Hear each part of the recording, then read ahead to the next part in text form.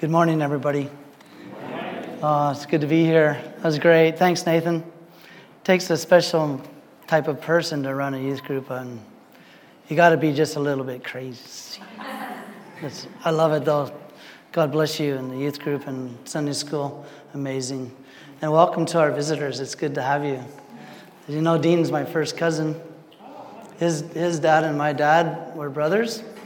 Both are with Jesus now, and it's really good to have you guys here. And as you know, this is Jesse's last day here with us. My son Jesse's here, and he's going tomorrow morning.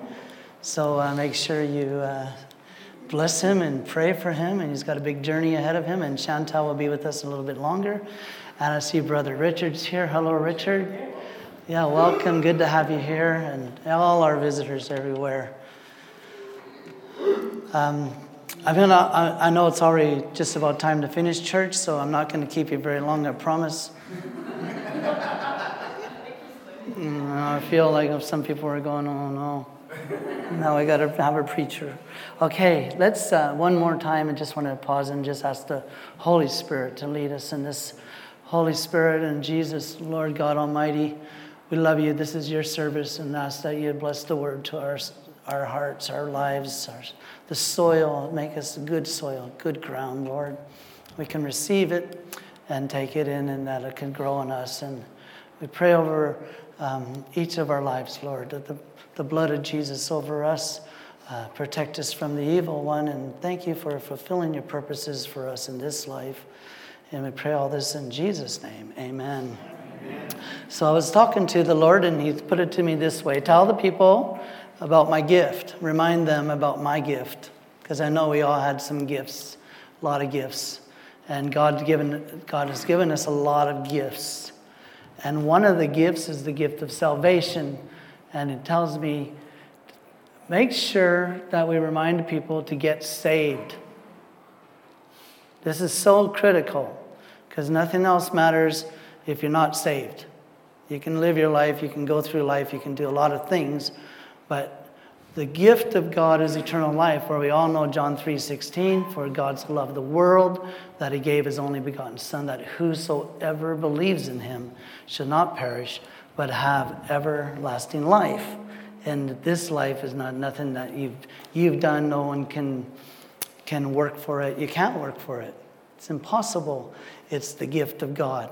So you can all be sure that you're saved. In Romans, I just want to look at Romans 10:19. And if you don't know how to get saved, this is really important here, and it's not really hard.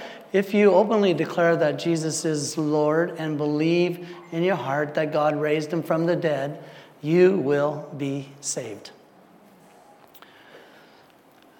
For it is by believing in your heart that you've been made right with God, and it is by openly declaring your faith that you are saved.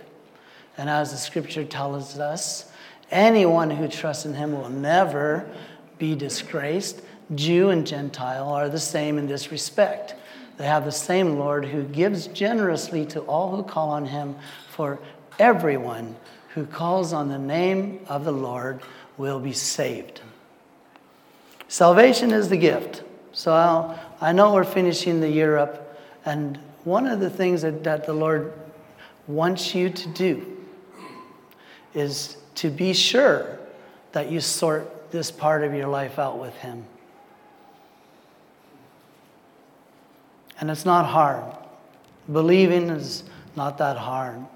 So that's one thing that we have to do. And I want to remind you about, well, I was just talking to my lovely wife Annie this morning.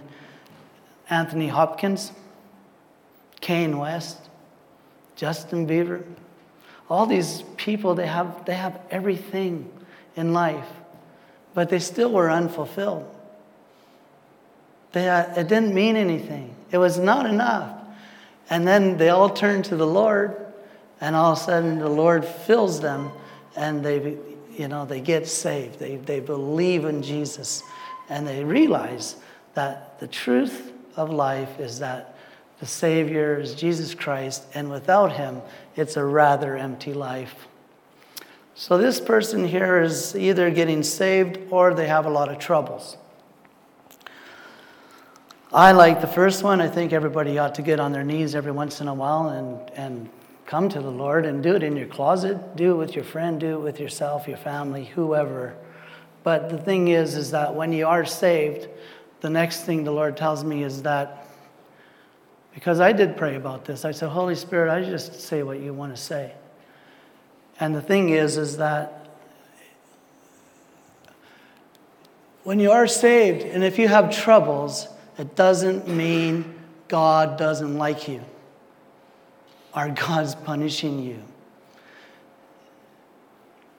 The biggest thing that the devil does is tell you, because you're struggling and because you're having some hardship, that God is mad at you and God hates you. God doesn't like you. And so I wanted us to be reminded about our special brother, Apostle Paul. And I love the scripture. It's not my first time I read this for you. But let's look at 2 Corinthians 11, 24, 28. 5 different times the Jewish leaders gave me 39 lashes. 3 times I was beaten with rods. Once I was stoned. 3 times I was shipwrecked. Once I spent a whole day and night adrift at sea. I have traveled on many long journeys. I have faced danger from rivers and from robbers. I have faced danger from my own people, the Jews, as well as from the Gentiles. And I have faced danger in the cities, in the deserts, and on the seas. And I have faced danger from men who claim to be believers but are not. I have worked hard and long, enduring many sleepless nights. And I have been hungry and thirsty, and I have often gone without food. I have shivered in the cold without enough clothing to keep me warm. Then besides all this, I have the daily burden of my concern for all the churches. Did God love Apostle Paul? Absolutely. Did he do all kinds of great things for God? Absolutely. Wrote most of the New Testament that we have in our possession today. Was he the only one that suffered like this? No. They threw Apostle John in the boiling oil. Peter, I think all the disciples were murdered by wicked men. Many, now we even told you last time that 250,000 Christians every year are still being persecuted. Does it mean God doesn't like them? Does it mean that they're being punished? I don't think so. So the other warning, that as life goes on and you're living and you think, why are all these things happening to me? Well, I don't know for sure exactly why. We don't really know why all this happened to Apostle Paul, do we? Not really.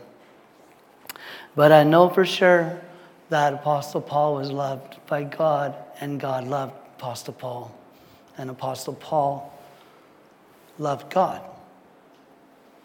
And I love God, you love God, you love God. So when times come in the new year and it's not that great, don't think God doesn't like you.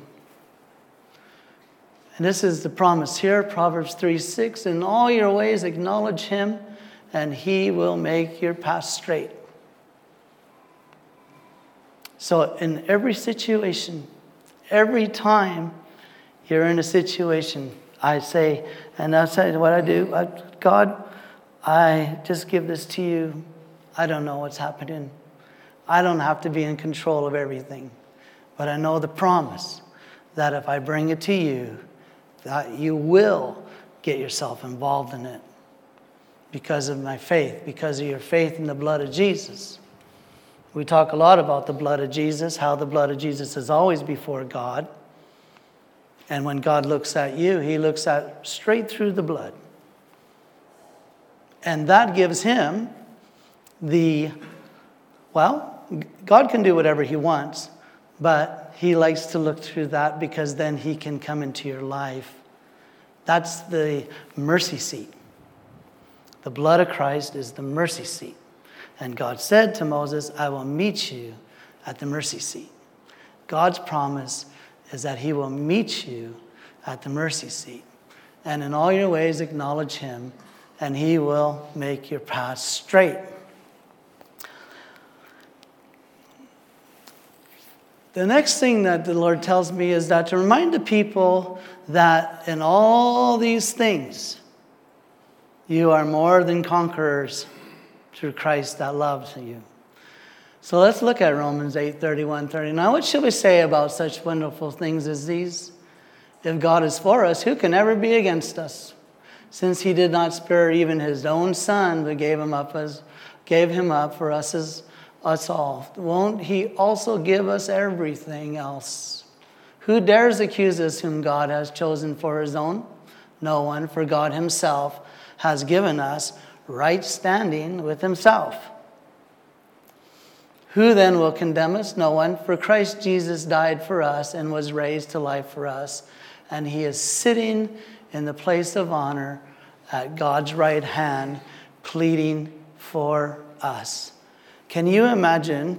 Because I know the Lord is the King of the universe, and I know we understand that he's in heaven and he's sitting at the right hand of God. But break it down so that your mind can understand this. Imagine the Queen of England thinking about you and concerned about you.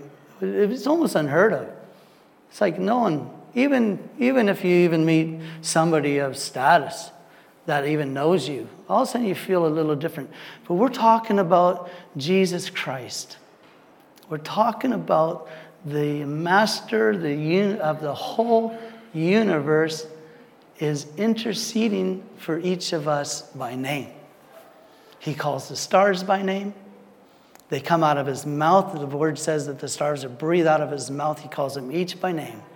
He's counted each hair on your head. He knows every little thing. Psalms tells us that God's interested in every detail of your life. Somebody said to me, God doesn't really think about that about me. I said, no. I said, God said, I'm interested in every detail of your life.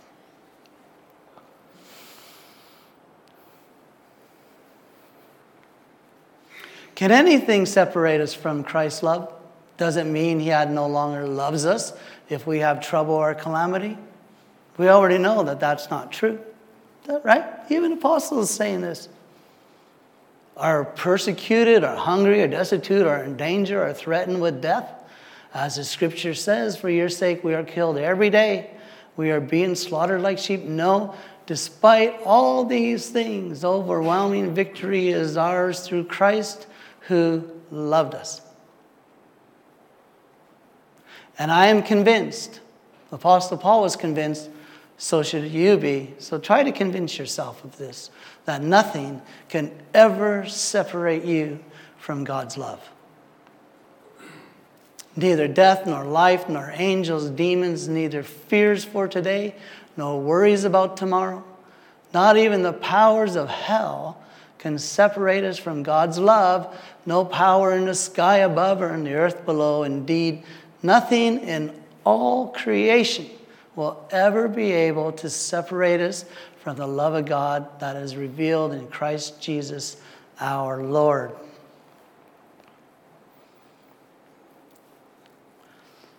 That is something that we are some privileged people, aren't we? To have that in our life. That's incredible. So remember Romans 8:37, yet in all these things we are more than conquerors through him who loved us. The love of God is beyond understanding. The Bible says that we can't even get it in our brain. It's impossible. Can't understand the love of God.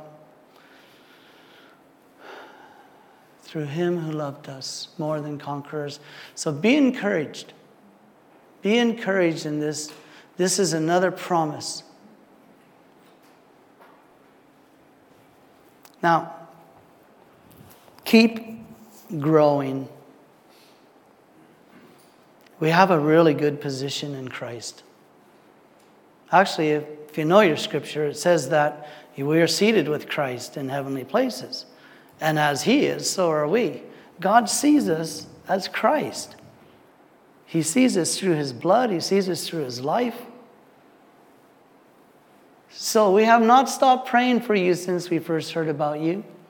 We ask God to give you complete knowledge of His will and give you spiritual wisdom and understanding. Then the way you live will always honor and please the Lord. Isn't that something that we all could pray about and ask for? And your lives will produce every kind of good fruit. And all the while, you will grow as you learn to know God better and better. Growing is so important for us. We also pray that you'll be strengthened with all His glorious power so you will have all the endurance and patience you need. May you be filled with joy. Always thanking the Father. He has enabled you to share in the inheritance that belongs to His people who live in the light. For He has rescued us from the kingdom of darkness and transferred us into the kingdom of His dear Son, who purchased our freedom and forgave our sins. You know, I remember telling you, I hope that you might remember this. Do you know that God gave Jesus a gift when He went to heaven? When He was resurrected from the dead, He says He went back to heaven. And then what is the Bible? The Bible says that God anointed Jesus with the oil of joy above all others. Jesus Christ is the most joyous person in the whole universe. The joy of the Lord is my strength. Joy is in your mouth. Joy, joy, joy, joy, joy.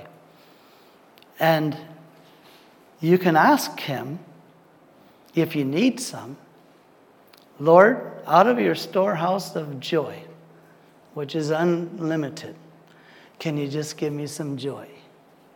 I need some joy in my life. Depression is one of the biggest problems in the Christian church today. Why? I don't know. But the joy of the Lord is your strength. You wouldn't think that your joy and your strength would be connected. But if you want to be strong in the Lord and the power of His might, we need to get a little joy in our life. So this is it. We're there, 2019 finishing, 2020, our 2020 vision coming up. 2021, 22, life will go on. Life will go on for us. Some of us will, make it to the next one. Some, life goes on. But remember Apostle Paul said this, leave the past behind. It's a brand new year. Make it count. One thing Apostle Paul said, one thing I do, forgetting the past, I press on toward the mark of the high calling of God. It's hard for us even to remember yesterday. So don't let the mistakes, the problems, the issues, the concerns of 2019 tag along with you as you go into the new year. It's a new year. It's a new time. It's a brand new year. Make it count. I am the new year. I am unspoiled page in your book of time. I am an opportunity to renew your allegiance to Him who said, behold, I make all things new. If any man is in Christ Jesus, he is a new creation. Old things are passed away. Behold, all things have become new. Isn't it really liberating to know that all our mistakes and all our troubles and things can just get washed by the blood of Christ? And He can change things for us? This is a great, great position that we have in Christ. To look for a new, whatever your desire is. So this is it. Ultimately, what we want for you as a ministering team and all the work that goes on here and the meetings and the people, to keep trying, keep trusting, Keep believing, keep growing, and heaven will be cheering you on today, tomorrow, and forever. I am the Alpha and the Omega, the beginning and the end, the first and the last. I'm your friend, Jesus says. I am your friend. Friend of sinners, it calls him. Savior of the world, Emmanuel. Gifts, joyous, powerful. And whosoever shall call on the name of the Lord shall be saved. Who has the power to save us? Who can save themselves? Nobody. But the name of Jesus Christ, apply it to your life. Take it in. Take it into yourself. Apply it. Lord, I want to be saved. Lord, I don't want to have to struggle. I want to trust you. I want to believe in you. I want to keep trying. I want to keep growing. I want to keep trusting. Trust in the Lord with all your heart and lean not on your own understanding. And in all your ways acknowledge him, and he will make your path straight. So as we enter the new year, this is it. We had some good times. This past year, we had some challenging times. But it doesn't mean God was mad at us or God changed his opinion about us. God sees us through the blood of Christ. Take the gift. You know the gift, you have to either receive it or you reject it. It's the gift of God. What happens after your salvation? Well, that's a different story. We'll talk about that at a different time. But the gift is the salvation. You can't do anything. You just have to receive it.